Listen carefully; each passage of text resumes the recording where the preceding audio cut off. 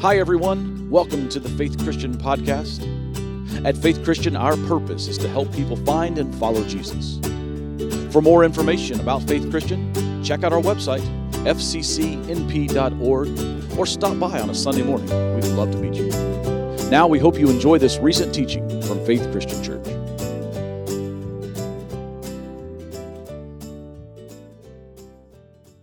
So we have been in this series going through the book of Mark over the last 3 weeks, and this is the third in the series. Larry titled this sermon, Questioning Jesus. And as we look at this series, and we look through a couple of passages here in the early book of Mark, we realize that there are times when people have questioned Jesus. I don't know about you, but it's good when we read it in Scripture because sometimes we question Jesus and we question the things that we read in Scripture as well. So it helps us to understand. Sometimes questioning Jesus deals with we don't quite understand what he's trying to say. There's an old story about a young 16-year-old girl that finally got permission from her dad to go out on her first date. I'm sure if you have a daughter, you remember those trepid times when your kids were going to go out on the first date. Dad and mom had talked to this girl, and they had made preparations for this. She was excited for the first date, and a knock came on the door. Dad answered the door, and there stood her date. He must have been in his mid-30s. It was obvious that he had lived a hard life. A motorcycle was parked out in the driveway. He was covered with piercings and tattoos. He had long hair that was stringy and hadn't been washed. You know what the dad did, don't you? He slammed the door. He turned and he looked at his daughter and he said, "You're not going out on a date with this guy." She said, "But why, Daddy?" And he said, "Did you look at him? You're not going out with him." And then she turned to her dad and said, "Daddy, if he wasn't nice, why would he be doing 1,000 hours of community service?" You know, that's a funny little story, but it shows how two people can look at the same person and come to two completely different conclusions. And that happens a lot of times when we look at people and when God looks at people. When we come to talk about questioning Jesus, it's not that we doubt whether God is real, but sometimes we wonder, is he right? And this is especially true when Jesus in Scripture seems to endorse the wrong kind of people. There are a lot of criticisms that people bring up about Jesus. We could go on for hours and talk about the different things that people don't like about Jesus, but there is one thing that I would say that I would wholeheartedly agree with, and that is this: Jesus was always a friend of sinners. Jesus spent his ministry oftentimes being in the presence of the wrong kind of people. If you have your Bibles with you, turn with me into Mark chapter 2. We're going to be reading a few verses in Mark chapter 2. If you don't have your Bibles, it's going to be on the screen. Listen to what Mark records here in chapter 2, verse 13. Once again, Jesus went outside beside the lake, and a large crowd came to him, and he began to teach them. As he walked along, he saw Levi, son of Alphaeus, sitting at the tax collector's booth. "Follow me," Jesus told him, and Levi got up and followed him. Now, I'm not sure that we can truly understand the problem that is going on in this text. We don't have a cultural reference to this today about what the problem was with Levi. We don't live in a country that is occupied by a cruel, overpowering, dominating, oppressive regime. But that's where Jesus was in that day and age. The Romans, they ruled by force, they ruled by cruelty, and they ruled by might. And the Romans had all of these armies all around these little places that they ruled. And one of the problems was Rome had to pay for those armies. So how did they pay for them? Well, through tax collectors, correct? Now here is the problem. They taxed the local people to take their money to be oppressive to them. And they made the local people pay for the upkeep of the army that was oppressing them. And you can imagine that made the people upset. They didn't want to do that, and they didn't like the tax collectors. But the Romans, they figured out a way to make it even worse, because they went to local people and they asked them to become tax collectors, to turn on their neighbors and to become the tax collectors. And they took it a step further, because they looked at these people and they said, now, you're going to have to give us our taxes, but whatever you collect over and above what you take for us, guess what? You get to keep. So these tax collectors weren't just dishonest, they were disloyal to their people. He wasn't just a cheater, Levi, he was a traitor. If you lived in that time, you would have hated tax collectors. They were the social and moral untouchables of that day and age. And Jesus is out preaching, he's out teaching, he's out reaching people, and his momentum is growing.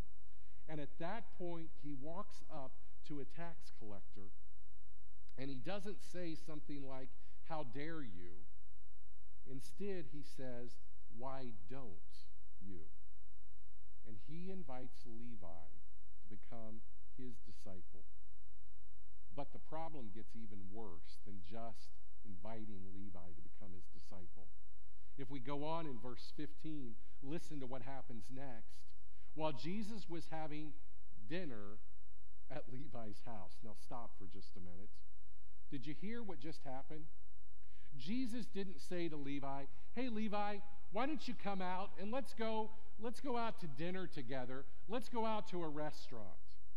No, Jesus says, "Let me come to your house." The text goes on and says, while Jesus was having dinner at Levi's house, many tax collectors and sinners were eating with him and his disciples, for there were many who followed them. Jesus took it one step further. He ate in Levi's house, and Levi invited all of his friends. Now the problem was, who were Levi's friends? The moral and social decaying people in that day and age. The people that no one wanted to associate with. So Levi throws a party, and the guest list are all of the people that had a bad reputation. Now, I think one of the things we can learn about Jesus is Jesus teaches us that sometimes there are more important things than our reputation and then the reputation of the people around us.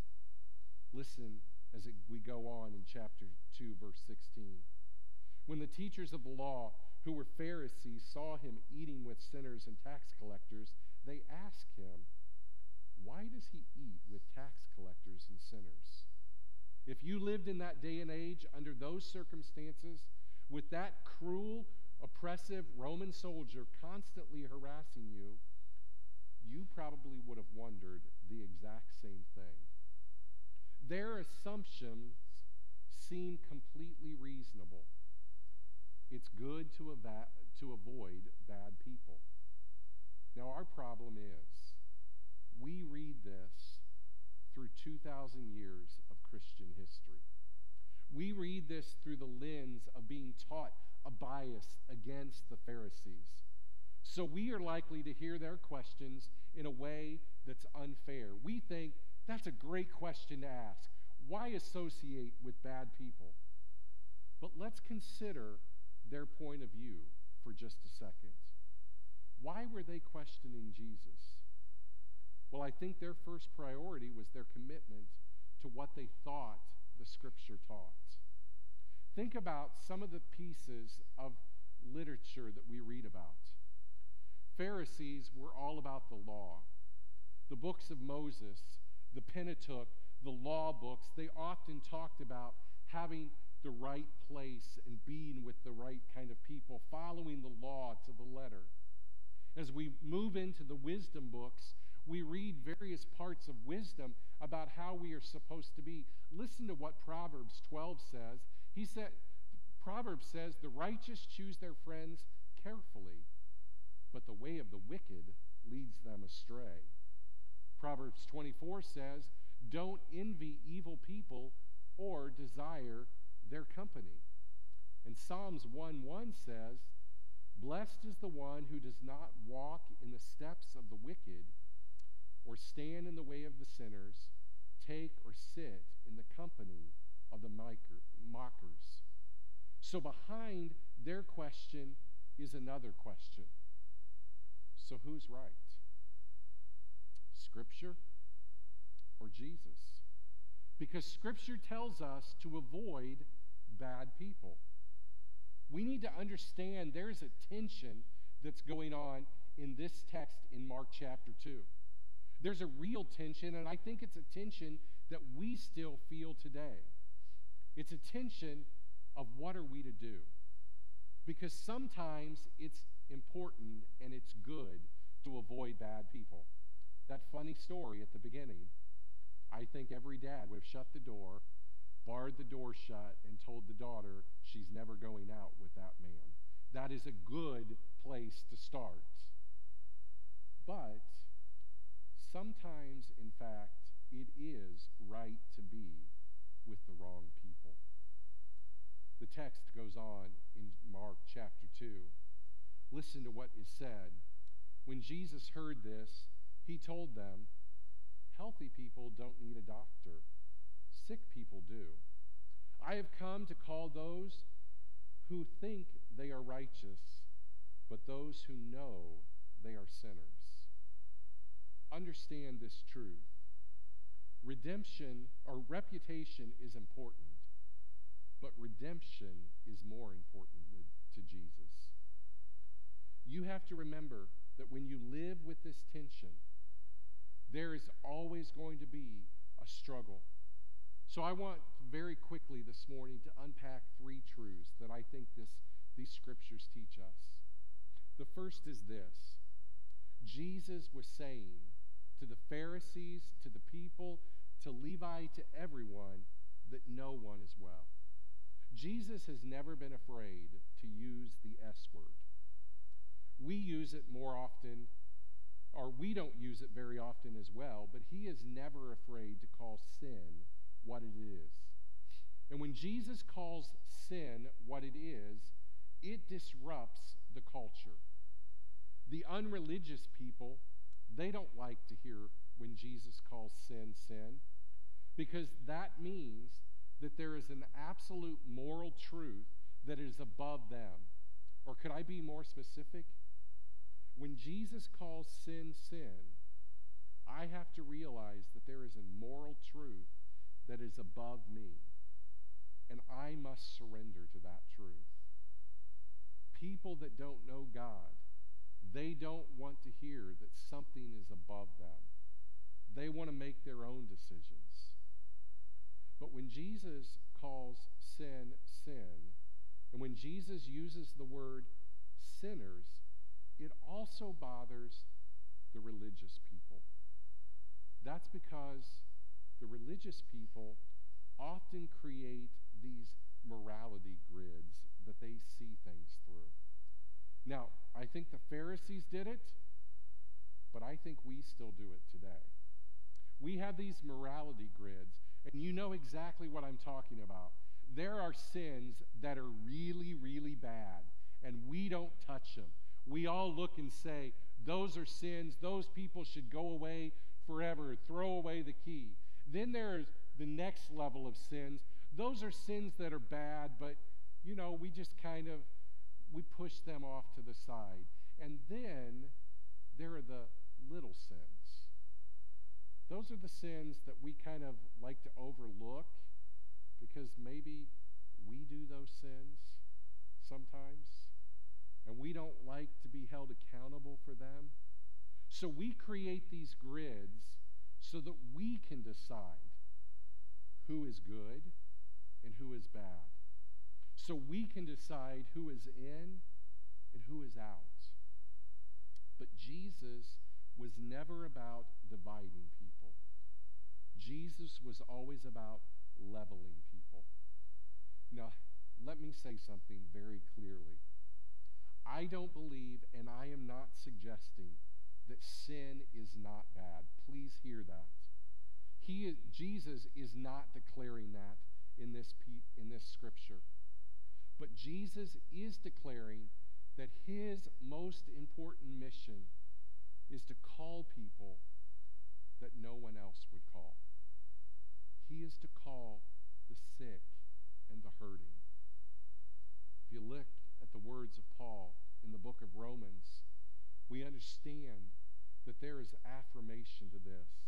In Romans chapter 3, Paul says, "It is written that there is no one righteous, not even one." And in a few verses, in Romans chapter 3, verse 23, probably one of those Sunday school verses you learned, Paul says, "For all have sinned, and all fall short of the glory of God." We are hurt people. We are sinners that need a Savior.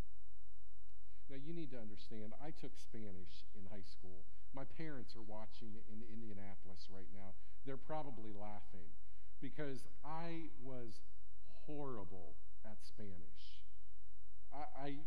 I can barely say hola today.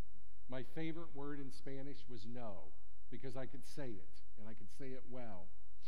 But there are a couple of words in Spanish that I think are very interesting.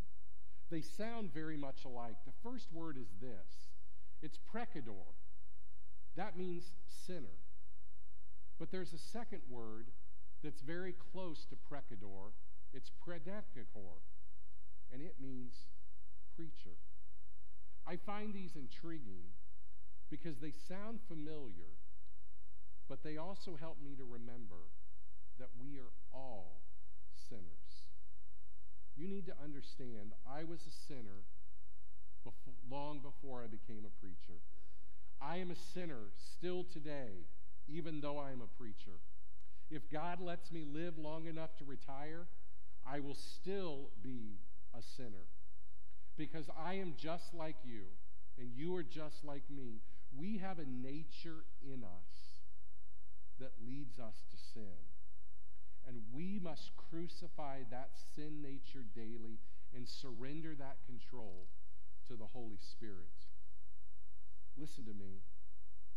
We don't need to view ourselves as more healthy because we only sometimes sin, and other people sin more than we do. We need to understand that we all need a doctor that is found in Jesus. Every one of us. The bad news is this: we are all sick. But the good news is Jesus can heal us, and he wants to be our friend. The second truth I think that we need to understand is this: that because there is no one that's well, but anyone can be healed. Jesus looked at the same person everyone else looks at, but he didn't see the problems in Levi. He saw the person of Levi. When Jesus sees sinners, he doesn't see the problems. He sees the patience, because Jesus is about healing. Jesus hates sin. He hates disease, but he does not hate the person that is affected and infected with those diseases. You know, in many ways, the questions that the Pharisees ask is very similar to asking a doctor, why do you go to the hospital? Well, why does a doctor go to the hospital? To interact with the sick and the hurting, those that need healing. Heaven's response is to the infected world is not isolation, but it's bringing them together. Now, that word isolation is something that we understand a little bit more. 2.5 years ago, isolation, we would have thought, I don't know what that means. We know what that means today, don't we? We can't stand the isolation that we have experienced, being apart and not being able to embrace and having these different things. Jesus was never about isolation. Jesus was about this wonderful theological word, incarnation. Jesus was about coming into our lives and helping us through our sickness. Jesus is not about hospice care, just being there to take care of us while we're sick until we die. Jesus is about bringing a miraculous cure to us through his blood. Jesus never denied that people didn't have sin and didn't have disease, but what he denied was that that sin was hopeless and that condition couldn't find help. He didn't come to dismiss people. He came to deliver people with their disease. He came to look at people and say, I don't want you to stay where you are. You can be more than that. I love what the writer in 2 Corinthians says. 2 Corinthians 5:17 says, this means that anyone who belongs to Christ becomes a new person. The old life is gone, and the new life has become.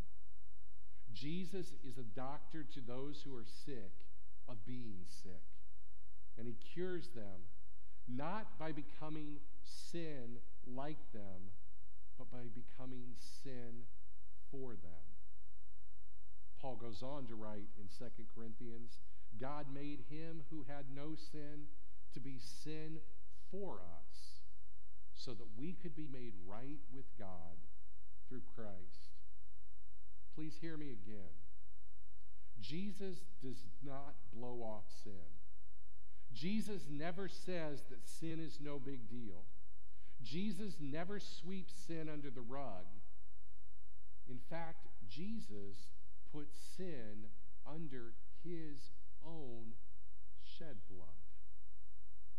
The third truth that we need to learn.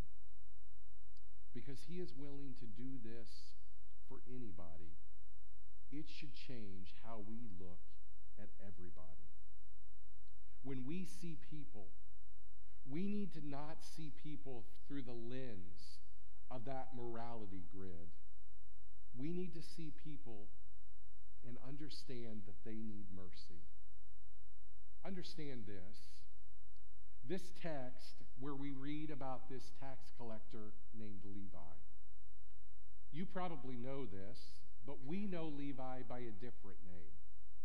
His name is Matthew.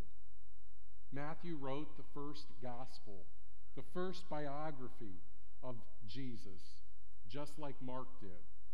And Matthew put this story in his gospel just like Mark did.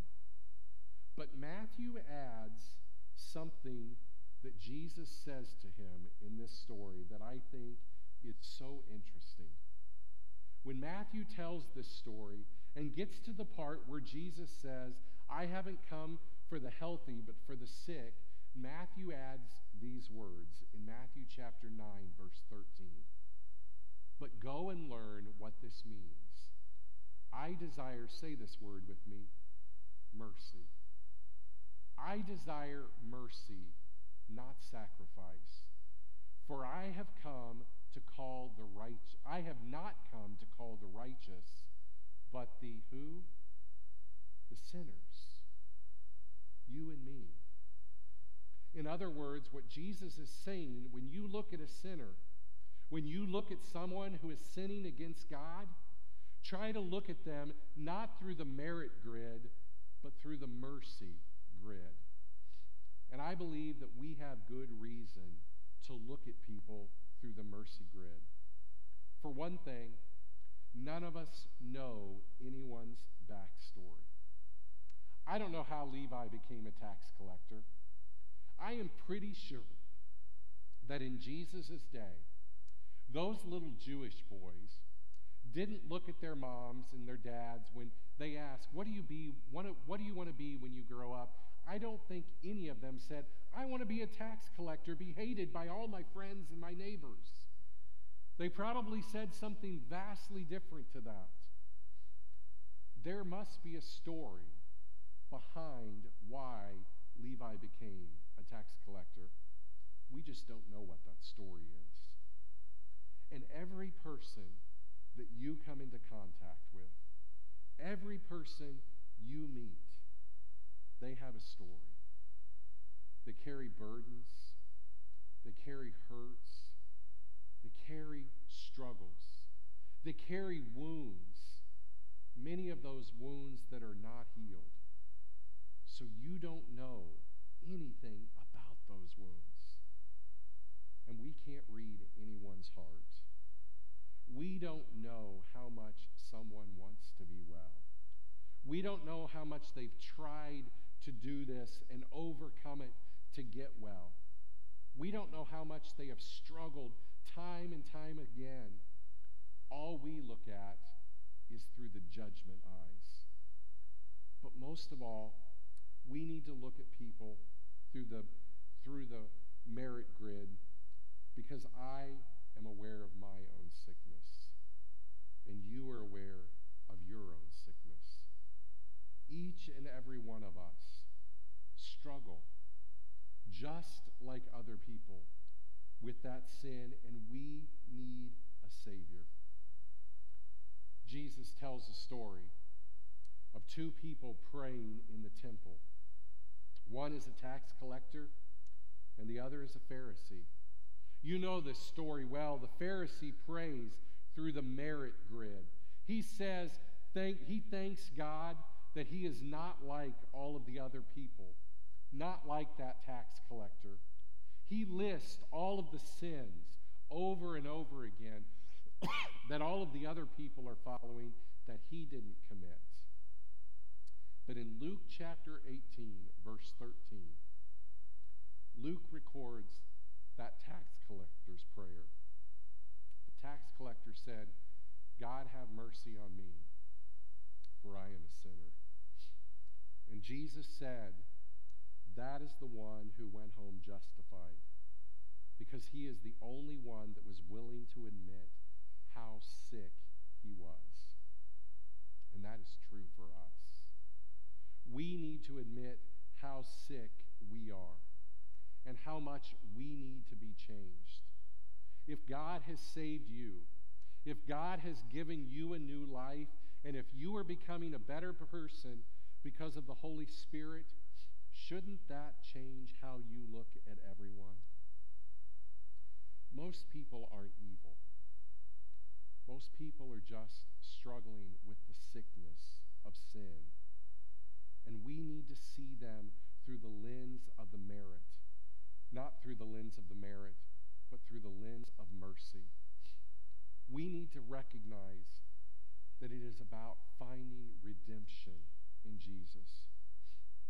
Remember this. Jesus didn't walk up to Levi and say, Levi, come follow me, but you're on probation. Get it together, and I'll come back in a few weeks, and if everything's going well, then you can join my team. Instead, Jesus said, follow me and start to change. So think about it. It's good to be patient with patience. After all, that's what God is doing for us. Even though our sins have been washed away, we still struggle with sin. We still need mercy every day. We still have relapses, but he is still incredibly patient with us, and we should be patient with others.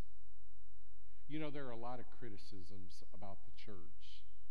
One of the criticisms about the church today is that it's full of hypocrisy. Well, we don't go to church, because there are so many hypocrites there. They say one thing on Sunday and they do something else on Monday. Can I be honest with you? It's true, isn't it? We all do that some. And I believe that the church is full of sick people in need of the great physician, in need of the doctor that will heal us. When the church ceases to be full of sinners and sick people, we might as well shut the doors and stop doing this. But Jesus wants to bring redemption. Now, I want to do something. Larry does this sometimes. I don't often do this, but I'm going to ask you to do something. This isn't comfortable for me, so understand that. I don't know whether you're watching online or you're sitting here in the room. I want you to turn to somebody close to you, and I want you to say these words. If you knew my whole story, you'd know there was hope for you. Go ahead and do that right now. I hear a few people saying it. Come on.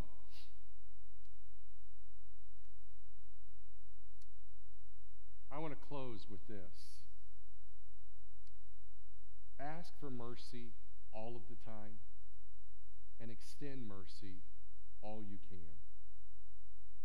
If Faith Christian Church could begin to do that, let me even be more specific.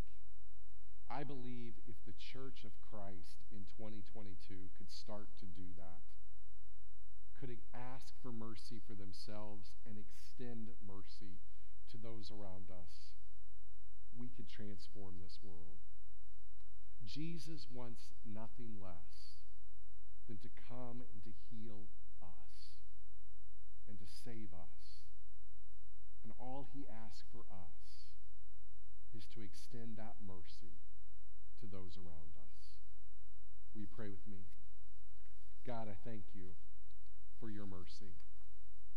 I thank you that while I was a sinner, you came to bring hope and salvation. I ask, Lord, now that you will help me to be a person that doesn't see through the merit lens, but rather sees through the mercy lens. Seeing people not as their sin and their hurt and their struggle, but seeing them with your eyes. A sinner in need of a Savior.